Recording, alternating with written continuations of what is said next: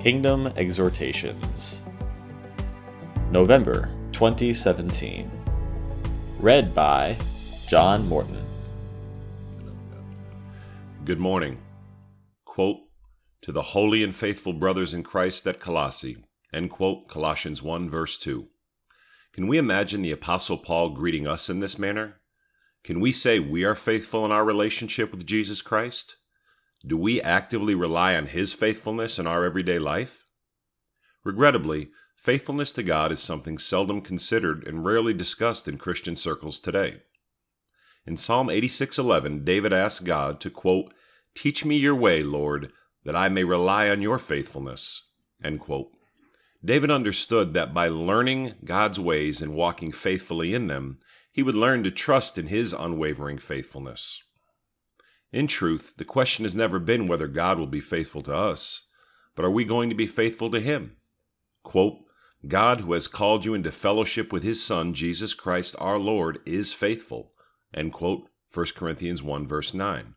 Quote, "If we are faithless, He will remain faithful, for He cannot disown Himself," end quote, 2 Timothy 2 verse 13.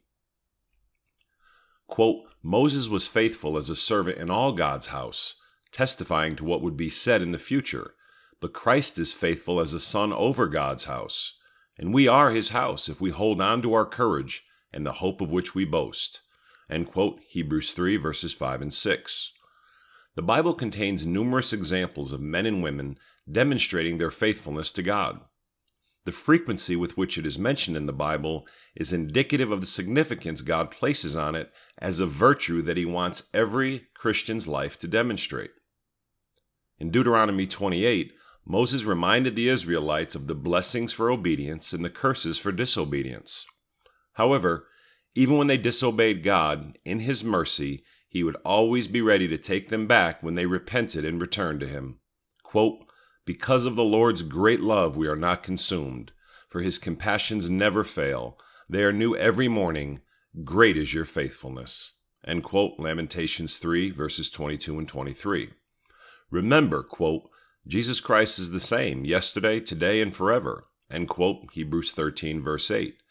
Therefore, examples from long ago and their accompanying principles are equally applicable today, and faithfulness is a quality we must endeavor to develop as we seek to grow and mature in Christ. Quote, "For this reason I am sending to you Timothy, my son whom I love, who is faithful in the Lord. He will remind you of my way of life in Christ Jesus, which agrees with what I teach everywhere in every church." End quote, 1 Corinthians 4 verse 17. All of Christianity is based on the bedrock of God's faithfulness, and without it, the promises of God are of no value. Similarly, what value are we to God, our families, friends, and society without faithfulness?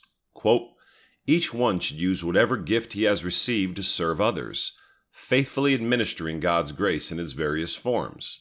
End quote, 1 Peter 4 verse 10.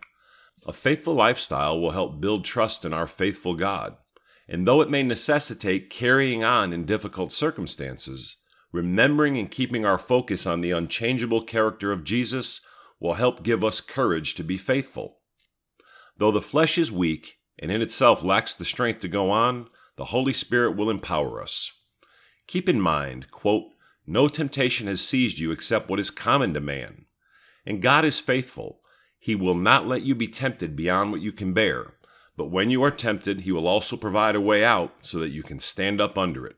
End quote, 1 Corinthians 10 verse 13. We must endeavor to never lose heart and give up.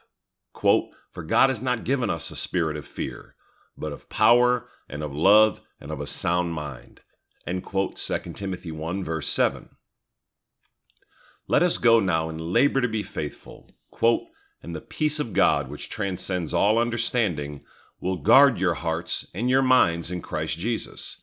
End quote, Philippians 4 verse 7. God, who ultimately has everything in control, will increasingly bless all who are faithful to Him. When you fall short, repent and begin anew. Quote, "If we confess our sins, He is faithful and just and will forgive us our sins and purify us from all unrighteousness." End quote, 1 John 1 verse 9.